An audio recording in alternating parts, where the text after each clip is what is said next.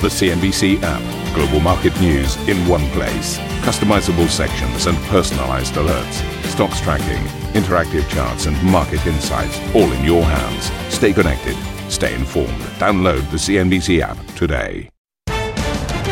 Right, very good morning to Squawkbox. Absolutely massive day here in Europe, and we've got the Brady Bunch for you. What have we got? We've got Jumana Basecci in Rome on your left. Then you've got Karen, of course, commandeering all the markets. You've got Annetta on the right-hand side at the ECB. My goodness, mate, what a pivotal day it is for European policy making and politics. These are your headlines. The ECB set for a historic hike, raising rates for the first time in 11 years. Amid speculation, the central bank could follow global peers, wait for it, and potentially opt for a bigger 50 basis point increase. And over in Italy, Prime Minister Mario Draghi is expected to resign today after a call for parliamentary unity backfired, likely throwing the country into another crisis and potentially early elections. Gas flows reportedly resumed through the Nord Stream 1 pipeline after the end of scheduled maintenance, with the head of Germany's energy regulator confirming operations at a reduced 30% capacity. And Tesla shares push higher in extended trade as the automaker tops on second quarter earnings forecasts. Inflation weighs on margins, but CEO Elon Musk says price pressures could ease this year. I think inflation will decline towards the end of this year. We're certainly seeing prices of commodities trending lower, but take it with a grain of salt.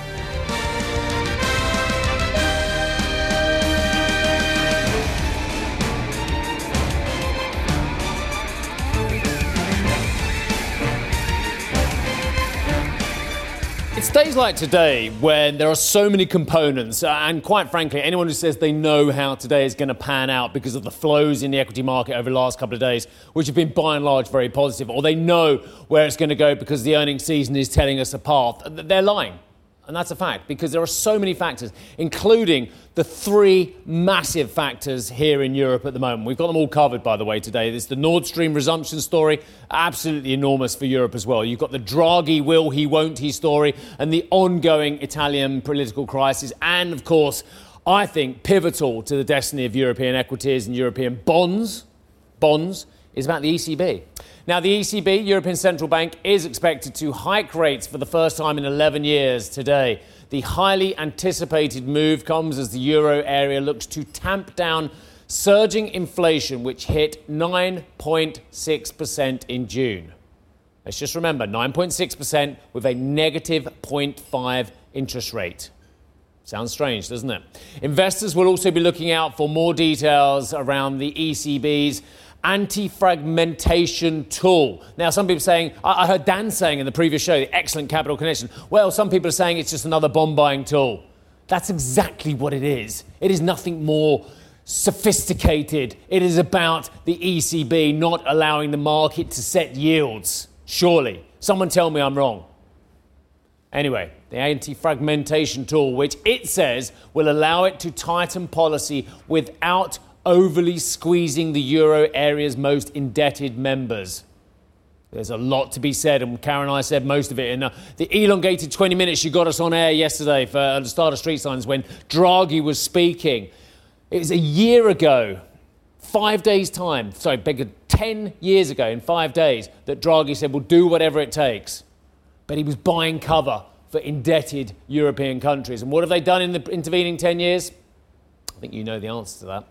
So the euro area has endured a volatile couple of months ever since President Christine Lagarde pre-announced the ECB's intentions to hike rates in July via a blog post. I'm in the right position, right. Then Lagarde doubled down on her intention to raise rates in the summer at the ECB's subsequent meeting and implied further hikes could follow in the autumn. However, just days later, she called an emergency meeting. Oh, no, sorry. Remember this one? You like this one. It was called an ad hoc meeting.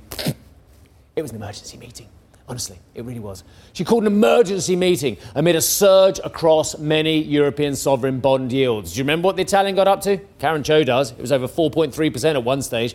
The central bank then went on to announce it would unveil A new anti-fragmentation tool. I wonder what they're going to call it. Is they going to call it the AFT or something else? But details so far remain scarce. Now, back-to-back weeks of downward pressure eventually saw the euro hit parity. Great chart this, by the way. I don't often shout out to our graphics team enough, but it's a very good illustration. I seem to be pacing myself just about rightly on this one as well. So the euro hit parity with the dollar on July the 12th before recovering and eventually surging. Yeah, surging. Is that right? It's up 2% actually. On reports, a 50 basis point hike could be on the table at today's meeting. So Lagarde sought to downplay expectations of the immediate impact of higher rates at last month's meeting. Let's listen in. Do we expect that July interest rate hikes will have an immediate effect on inflation? The answer to that is no. And I would like to develop that a little bit. First of all, because of the anticipation of our monetary policy, because of the inflation and growth outlook, financing costs have already moderately but significantly increased, whether you look at corporate bonds, whether you look at sovereign bonds, whether you look at bank, of course. Those financing costs have increased. And with the signal that we're giving here, particularly concerning the short-term rates, this signal will continue to have an impact on financing costs. Let's get to Annetta. Annetta, this is one of the trickiest ECB meetings yet, I think, up there with the trickiest of Draghi and perhaps Trichet before him as well. I don't know how she's going to steer the right path for everybody going forward, or at least not compound other mistakes that have been made. I mean, what's the key here? Are we more excited about 50 basis points potentially, or are we more excited about the details of the new AFT? There could actually be a link between both because, of course, the doves want to have that anti-fragmentation tool, however they are going to call it. By the way, it's called Italy Crisis Tool here in Germany, which is quite interesting as well. But there's a link. So the doves want that, and the hawks want to have 50 basis points. So that could be clearly a political horse trading situation that they get perhaps a firmer, perhaps a bit more detailed already anti-fragmentation tool as of today, and the contrary, or in response to that, the hawks might get their 50 basis points. But to be fair, I don't think there's a high likelihood for that 50 basis point hike, because clearly in the past the ECB has always been following their forward guidance, and they risk a lot of credibility if they were to move now from that 25 basis point to the 50 basis points, because clearly it will not make a major difference to inflation, to be fair. As of now, it will make a difference, of course, to the markets. I think there's a lot of room for disappointment today for the markets from the ECB and from Christine Lagarde, especially when it comes to the euro exchange rate, because we have seen what happened when that 50 basis points was floated. The euro surged directly, also yields were surging directly. So I guess that it will be a very, very tricky meeting today, and as well the rhetoric coming out of the ECB.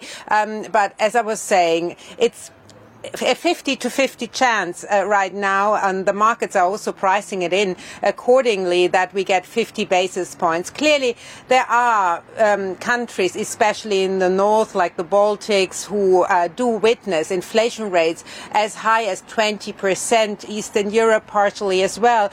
And the smaller ones do advocate for harsher moves into higher rates, because they clearly have been witnessing as well what means high inflation in the past, in the recent past, I have to say, when those countries came out of communist regimes, they also had a surge in inflation, and the population there had extremely interesting conversations down at Sintra about the fact that the population is willing to take on the pain from higher interest rates, because they know inflation is so painful in the longer medium term for them. So I guess it will be a very interesting discussion, which we of course can't follow inside the Governing Council. But what I've been hearing is that also the likes of Villeroy de Gallo, the Bank of de France governor, for example, they do advocate 25 basis points and not 50. So I think we will see a clear rift. As to that anti-fragmentation tool, remains to be seen how much detail we are getting as of today. And it's a legal challenge to actually design such a tool, which then will not instantly face a challenge from the German Constitutional Court, because we have seen what has happened to other bond buying programs in the past. One alternative that was also discussed behind the scenes in Sintra is just to do the anti-fragmentation tool and run the risk that the Bundesbank cannot participate, but the others can participate, because clearly it's a euro system where each and every national central bank is actually buying bonds on the markets, and if the Bundesbank is not allowed to do, well, the others can do it. So I think that could be one way to tackle the problem, but of course that would not mean unity, and that is not a good message to the markets. But I think it's a very challenging task to come up with a new bond buying scheme which will target individual countries, because that's what it will do, and that's the aim of an anti-fragmentation tool. Annetta, we very much appreciate the detail. Thank you very much for setting the scene. All complex now as we talk about the political situation too, playing out in Italy, where the Prime Minister Mario Draghi is expected to announce his resignation to Parliament later this morning after members of his National Unity Coalition abstained from a vote of confidence in the government. Draghi's resignation could trigger fresh elections in the autumn and would come just hours ahead of the ECB's key meeting later today. A quick look at the Italian yield curve. The 10-year we're focusing on 3.32% is where we're perched this morning. We mentioned that's about 100 basis points off the highs we've seen over the course of this year. But what we've had, I think, a number of factors here. The look at read in on US Treasuries, the impact on what could happen from the ECB and the impact on Bund on this side of the world, and of course the political layer here as well. So a couple of different factors for the Italian yield. To the euro, we are perched off the lows. We were around parity in recent weeks, and you can see we've climbed up to the 102.25 level. But let's get out to Jemana from more in Rome. Jemana, Steve and I were just having a debate offset as to whether this could be the last technocratic government we see for a while in Italy. Yeah, I mean, that's going to be a question that President Mattarella has to answer. And if you rewind back just 24 hours, Karen, the mood here was a lot more positive. Remember, we were just going into Prime Minister Draghi's speech. He gave a speech to the Senate and sort of reiterated that he needed the support of all of the political parties in order for his government to continue. After that, there was almost like a sense of relief. And then in the afternoon, the mood turned very abruptly, particularly with comments out of Lega, this time led by Matteo Salvini, criticizing the government for not putting forward more plans to help everyday Italians. And some people read that as less of a critique of the government and more as the beginning of some campaigning into potential snap elections. So a little later on in the afternoon, it emerged that three senior parties in the National Unity Government, Five Star, Lega and Forza Italia, would abstain from the confidence vote. Now, the vote still passed with a simple majority, but with the absence of those three political parties. And of course, there are big questions as to whether or not Prime Minister Draghi can actually continue. He is expected today to go and visit President Mattarella yet again and submit his resignation, because for him, he will not be able to see a path forward unless all of these political parties are supporting him. So then the question is what President Mattarella decides to do. There's a lot of pressure from the political parties to just get on with an election and call a snap election potentially as soon as the end of September or at the beginning of October. The way that would happen is President Mattarella would have to dissolve Parliament. They would then have 70 days to set the election date. But one other alternative is the President could say, look, now is not the time to go into snap elections. It's summertime here in Italy. We have the budget law to get through in autumn. And historically, there's never been an Italian election in autumn period. So maybe President Mattarella could look for yet another caretaker prime minister to usher in the budget law and prepare the country for snap elections as soon as next year. But the reaction from many of these political party leaders is certainly indicating that they're ready for elections now. And for example, Giorgia Meloni, the leader of the Brothers of Italy party, who was not participating in the National Unity Government, said yesterday, we are ready. We're ready. Let's just go to the polls. You had reaction from Salvini yesterday, who tweeted after the vote, Draghi and Italy have been victims for days of the madness of Five-Star Movement and the power games of the PD. This commentary definitely sounds like they're gearing up for elections. And remember, Matteo Salvini has been a part of this national unity government, but he's also eyeing a potential role in the next government, given how high the right and centre-right parties are polling. He's very good on the ground. He's a very good campaigner. He's watching how much Giorgia Meloni from Brothers of Italy has risen in the polls and is thinking, well, I need a couple of months to get back on the ground again to usher up some support. So lots of moving parts here, but as Annetta was just highlighting, it's also a really crucial time for Italy from an economic standpoint. And I thought it was interesting that Annetta was saying the anti-fragmentation tool going to be announced by the ECB today is being called the Italian crisis tool. And that's exactly it. Here we are in yet another situation of political turmoil at a time when there are a lot of economic demands out of Italy, particularly when it pertains to those EU recovery funds. They've received about 46 billion euros out of a 200 billion euro total size. There's a lot more to do, and that's contingent on them actually keeping to their side of the equation. So a lot of moving parts still. Oh, well, let's not just say it's about Italy crisis. We could make it Greece, which has a huge debt to GDP, which is even larger than the Italians. Or it could be the Portuguese at around about 127, or the Spanish at 118, or, dare I mention it, the French who've got 113 debt to GDP. So let's not just pick on the Italians, eh? Thank you very much indeed for that, Jumana. Max Castelli, head of Global Sovereign Market Strategy and Advice at UBS, joins us now. Max, look, your title says you have advice for people. What is your advice for investors in this current extraordinary time? Well, first of all, thank you very much for the kind invitation. It's thank you that you say don't pick up on the Italian, but for sure Italy is a very high risk country because of three characteristics. One is, of course, the high debt, but let me also add the low growth potential, which has been historical, a future of this economy, and last but not least is very much exposed to energy price more than over European countries, together with Germany, for instance. I don't know if I could give an advice. I don't give a guys on politics. I'm also an Italian, and I was actually pretty surprised by the fact that this government did not survive this phase. I thought the probability of election was very low, but now it seems to me that this probability has risen pretty dramatically given the developments yesterday. So my advice for Italy would be for sure to maintain fiscal discipline. This is very, very important as we move into this higher interest rate environment, because of course that's a little bit the weak point that could come out in the next few months as the political situation evolves. So for sure, fiscal stability is of paramount importance now, and of course Draghi was the man for providing that guarantee to Europe and to other member countries. Max, indeed, you sum it up, but that stability is falling away as we watch the politics. And I was just remarking to Steve off camera, I mean, we've got a government here, a technocratic government that's meant to be supported by all parties, particularly in a time of emergency. And one would argue we do have an emergency situation playing out with this cost of living crisis, the geopolitics, the macroeconomic backdrop in Italy. And just as the ECB readies an anti-fragmentation tool, so it does put into context the political story here. But when it comes to Christine Lagarde, do you think we could be setting up for a big event risk day today on markets? Because it felt like many market participants were waiting, sitting on the sidelines for this anti-fragmentation tool.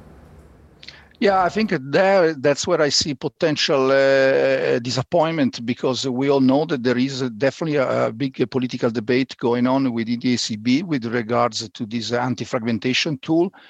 And the question will be what exactly will come out from this institution. I remember we actually discussed this very length at our conference a few weeks ago, where we had quite a lot of central banks officials participating. And the conclusion was that ultimately it is very likely that the market will be disappointed, in the sense that it will not have that potential to arrest any type of speculation on the Italian bonds. So I think that's something that we have to see in the next few days, but it's definitely going to be an area of big uncertainty for Italian bonds. And I think we're going to see volatility there for a few weeks, at least until the next election hold, which is going to be, as you said, in the debate just a few minutes ago, about probably 2 months away. Max, the accusation towards the ECB is now it's becoming politicised and then getting involved on that fiscal discipline you just mentioned. What is the appetite, and I've always wondered this as well, ever since Mr. Draghi 10 years ago made his famous statement. What is the appetite for Italy to have a newfound fiscal discipline, if indeed their bonds are trading at an artificial level compared with what the market believes they should be trading at? I think the appetite is very low. As you know, Italy is going through a very difficult moment from an economic point of view. Particularly, the impact of energy prices is felt both across the household and the corporate sector. And if you look at what Draghi did over the last few months, he used his magic, if you want, in the sense that he was able to mobilize quite a substantial amount of resources to support the households and the corporates in this difficult moment, without actually using more deficit. So everything was done maintaining fiscal discipline. Now the drag is gone, all that becomes much more complicated, and we have to see how this develops. But I can see a lot of problems down there as we approach election. Max, I want to ask you about the BOJ and the implications today, because we saw it standing pat effectively and pushing back against the tide. We've been showing some fantastic data, some walls about all the central bank moves in recent weeks. The 50-odd basis points sort of synchronized move we're seeing by a lot of central banks. Did the BOJ buy the ECB some cover today by pushing back against that hawkish narrative and pointing out about the growth concerns, considering Europe still has this energy crisis and uncertainty around gas supply? Well, it's very interesting that the ECB and the Bank of Japan are the two central banks from the two economies which historically have been performing worse than over advanced economies. I'm talking about, of course, in terms of growth.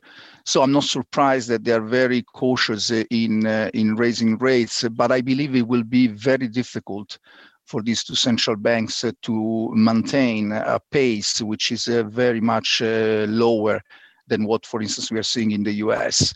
I think in the end, the ECB will have as well to, of course, to raise rates. We always believe that this is going to be not at the same pace as the US, but ultimately we also see the ECB and eventually the Bank of Japan will follow in terms of closing the gap little by little with the over economies, with the over advanced economies. As you pointed out, the rising rates that we have been seeing over the last few months has been, to a certain extent, pretty staggering, in the sense that central banks have clearly communicated that they're not prepared to let inflation get away.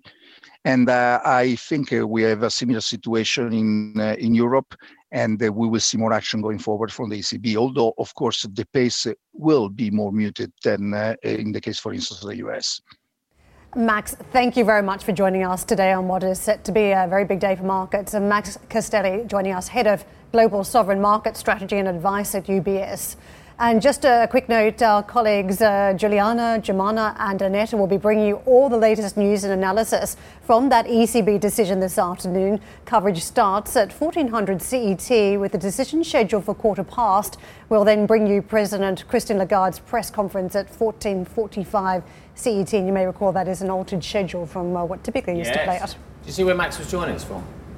Somewhere beautiful. Tuscany. Yes. Is there anywhere better on the planet than Tuscany? It's just chucking that one out. It's right up there, isn't it? It is. If you had to ask a string of viewers out there if you'd like to be located in Tuscany today, I'm sure most of them would say yes, right up for that. It's just perfect place. Anyway, let's move on. Nord Stream, back to more mundane matters, more worrying matters, I should say. Nord Stream 1 gas pipeline nominations, which is a technical term for how much you expect as an operator to flow through, are happening. The flow is happening. Gas operator spokesperson, Gas Pipeline, says it in the process of resuming flows. Flows resumption could take several hours. There's a lot of other technical data in there, but cut a long story short, it's happening. There were worries, of course, about A, whether it would happen, and B, how much the Russians allow to go through the pipeline. That's a very important point. I think before the maintenance of Nord Stream 1, we were looking at around about 40%. So again, a limited amount of gas compared to the capacity was going through the pipeline. The understanding is it's going to be somewhere in the region of 30%, but who knows really? And as often been cited, Mr. Putin will be absolutely loving this game at the moment, having Europe's economy and Europe's energy needs dangling at the end of a thread, of which he has got a massive pair of scissors if he wants to cut it. The Europeans have spelled out their plan, trying to get to a certain amount of storage capacity before winter. I'm sure Putin's game is trying to foil that very plan to keep the uncertainty level pretty high at this point. So if we don't get to capacity levels, there's talk, obviously, that we may run out by February. So clearly concerns at this stage. Well, coming up on the show, German business software giant SAP lowers its guidance as the impact of the war in Ukraine takes a bite out of its second quarter operating profit. We're going to talk you through the results with SAP CEO Christian Klein. That is coming your way next.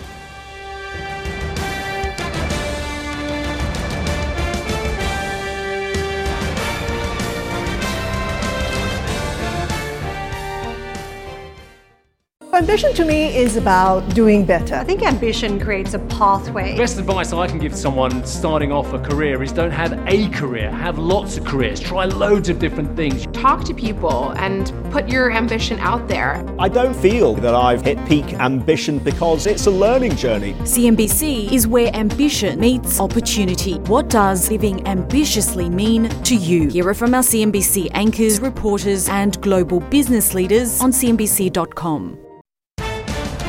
In the headlines today, the ECB is set for an historic hike, raising rates for the first time in 11 years. Amid speculation, the central bank could follow global peers and opt for a bigger 50 basis point increase. Italian Prime Minister Mario Draghi is expected to resign today after a parliamentary play for unity backfires, likely throwing the country into renewed crisis and another election. Gas flows resume through the Nord Stream 1 pipeline after the end of scheduled maintenance, with the head of Germany's energy regulator confirming operations at a reduced capacity. And German software giant SAP lowers its full-year profit guidance as the impact of the war in Ukraine weighs on operations. We'll talk through the results with the SAP CEO Christian Klein next.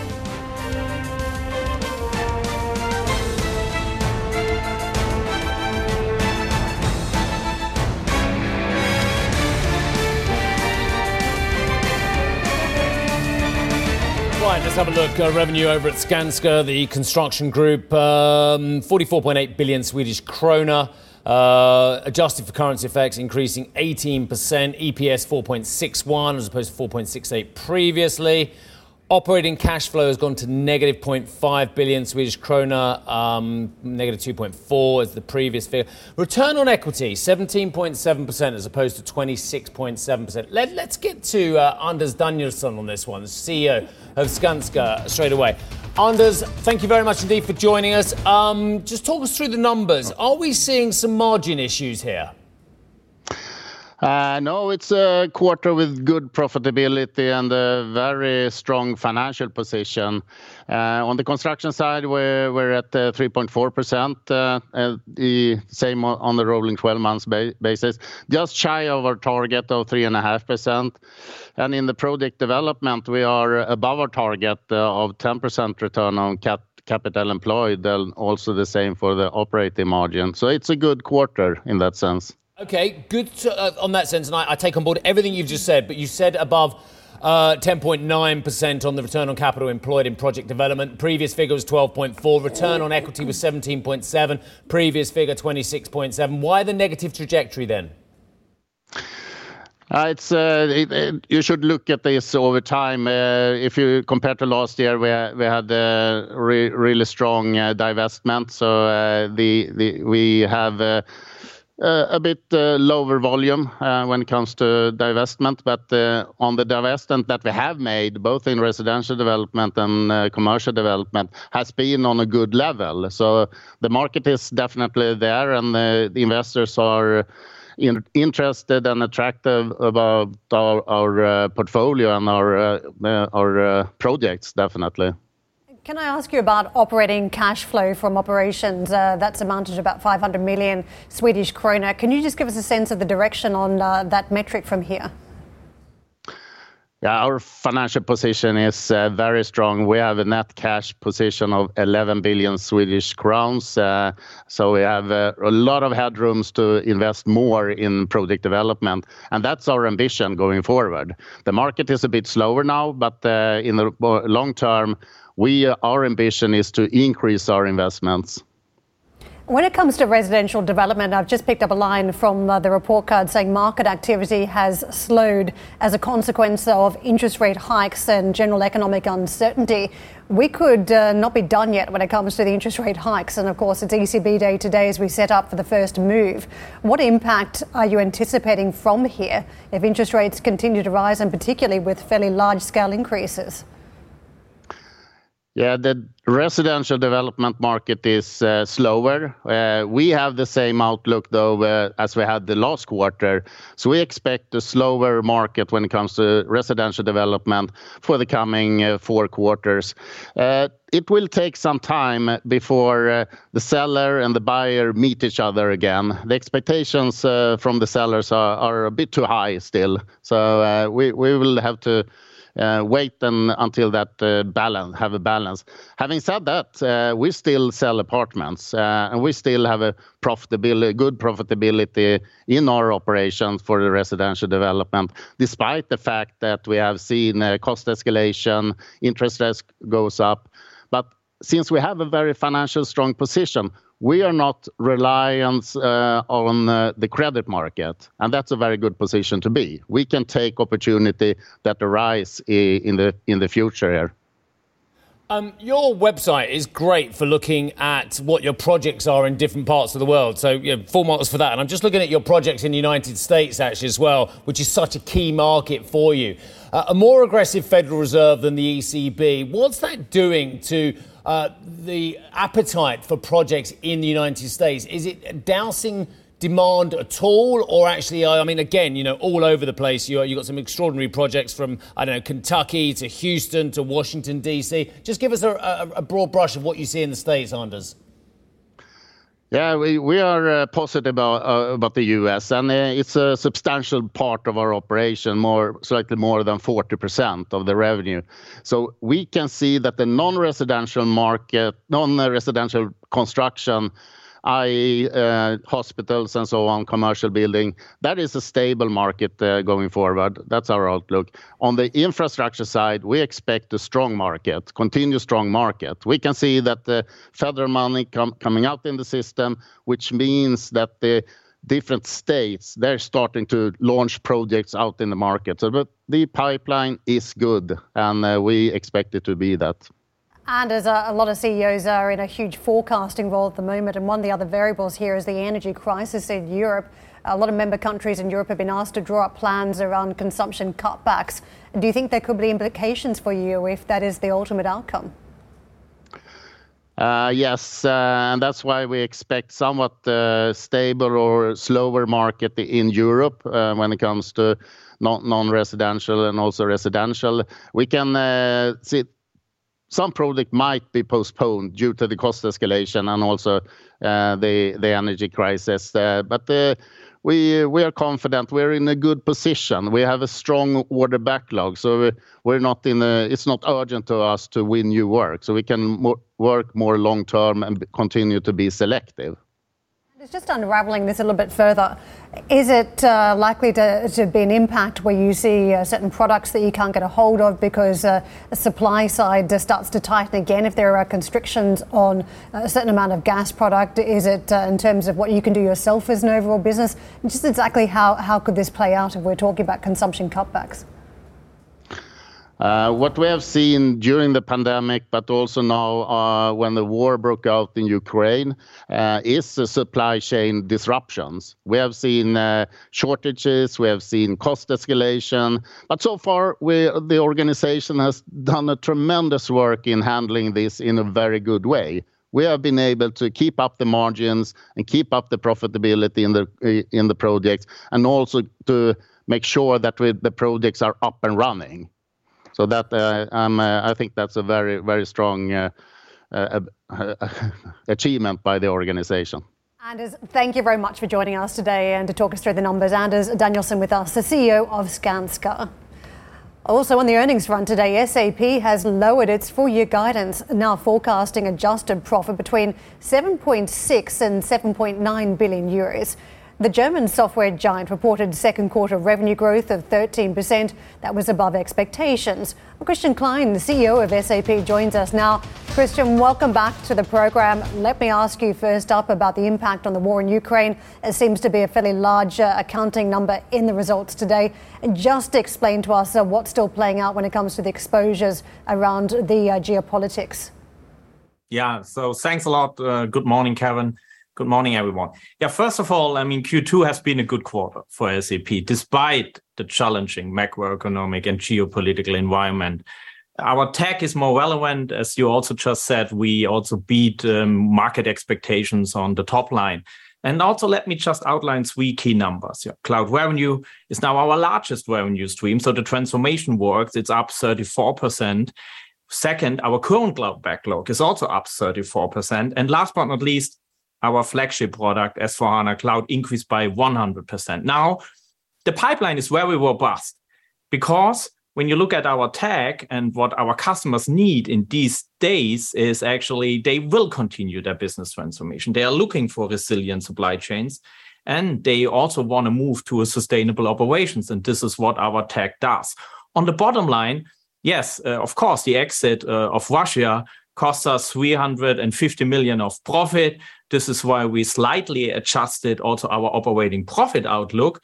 But as well, what is also going into that, we are seeing, because of the strong cloud momentum, we are seeing that customers are shifting their investments from our software capital-intensive business to the OPEX-related cloud business. So that's what also then led to the adjusted operating profit guidance, Karen. Christian, while we're talking about altered forecasts here, can I ask you about the energy crisis situation in Germany? We were just talking about this with Skanska, the impact if there are reductions, whether they're voluntary or mandatory in terms of business consumption. Is anyone immune? If you talk about your tech business and what you do with the cloud, could you still be impacted by reduction in energy usage in Germany? So when it comes to our own cloud business and our data center, they are already sourced by Green Energy today. So there will be no impact on the Russian gas and oil situation. Of course, the German economy overall could be impacted. That really depends on the development now, what happens, coming from Russia. When you look at the overall macro environment, as I said, not only in Germany, we definitely see the challenges. And it's really hard to say how this will develop over the next quarters. What I can say is that the tech investments, especially on our side, our pipeline is very robust also for the second half of the year. Christian, I want to bring up cloud valuations because this is one area of the market that has been particularly punished. The other area is fintech, but close behind has been cloud valuations. I noticed today you've mentioned the buying back of 500 million euros worth of your own shares. Why not deploy this through M&A and pick up some of these cheap cloud assets that have been trading on much larger premiums? Does that suggest you still think the sector is overvalued? Yeah, good question, Kevin. Actually, something we are discussing, of course, in the board as well. So first of all, when you look at our organic growth, it's very strong. Total revenue is up 12% in the midst of our transformation. We are not even yet done. You see a declining software business, but our cloud business is booming. So our organic growth doesn't require any, further growth from M&A. But of course, when you look at our portfolio, we will continue to watch the market, and we will do further divestments in areas which is not core to SAP. And you will also see further acquisitions from SAP in the core to further fuel our growth. But again, it's not needed, because we see so strong organic growth. And the share buyback is, of course, something. We also reconfirmed our cash flow outlook. So cash is also over the year will be very strong, and that's why we said it's time now for some capital returns. Christian, I totally understand why you want to invest in the next generation of cloud services. Of course, you have to invest in order to stay ahead of the pack. But just dig into a little bit more detail into the rationale and the reason why your operating margin, I would say quite worryingly, is falling quite aggressively as well. I know there's Belarus and Russia issues. We can park that aside. You've already talked about that a lot over the last few months. But it's the decrease in software licenses and software revenues that I have concerns about. Yeah, so Steve, as we always said, and we are in a transformation. Russia, of course, is an impact. On the other hand, when you have a decline in your legacy business, in your software business, which we are now overcompensating by a lot on the top line with the strong cloud momentum, you see mathematically also a hit on the profit in the first 2 years because you're changing upfront revenue to subscription revenue. But what we also reiterated today is actually our commitment that we will grow operating profit by double digits next year, which is then the year 3 of transformation. This is where then, also the cloud business will pull back also on the bottom line, and this commitment holds true. And I hear you, Christian, and I'm not trying to pick holes, but are we saying here that then you're going to grow the operating profit, but the margin is on a trajectory because, as ever with technology, when it becomes commoditized as well, your margins on that technology decline, hence your need for that next generation product as well? Even on the margin side, you will also see, also there an increase next year. When you look at our business, ERP, supply chain, HR, procurement, we have a very strong position. So we sell a lot of value. This is why we are very confident on prices. We are also very confident on further increasing now our cloud cross margin. So what we are doing is very healthy business. This will continue now to increase in the next quarters to come. So overall, you will also see very good margin progression then in 2023. Christian, a larger, perhaps more holistic question as well is, there is no doubt, as you and Karen have discussed many times, and I've chipped in occasionally, that the digitization is moving one way, that the increase of cloud services, we think, is moving one way. But it costs money for companies to transform, even if the product, when it's cloud-based, ultimately is potentially cheaper, as we've just discussed as well. Is corporate Germany, is corporate Europe so concerned about so many very pertinent issues of which we've discussed on this show a lot already, about interest rate hikes, about energy costs as well going through the roof? Are these denting the appetite of the big corporates who you are speaking to, who are your customers, to make that transition more quickly because they've got clear and present dangers to their business model coming from other areas? Yeah, Steve, without any doubt, there is macroeconomic pressure. Yeah, but you also have to see when it comes to our portfolio, it's not only about the move to the cloud, like with others. What we are doing with our software is to help on process automation, is to help to gain further synergies, to offset margin pressure. So yes, there is an investment, but there is also an ROI, which is very strong.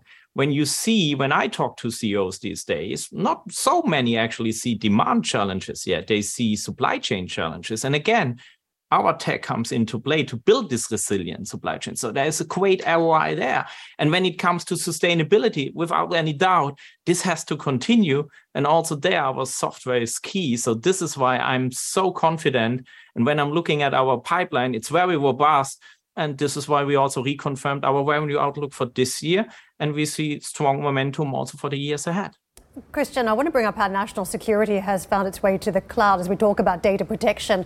I know that you had a partnership from earlier this year to develop a sovereign cloud. Rivals, Oracle, for instance, in recent weeks also going down this pathway of this sovereign cloud.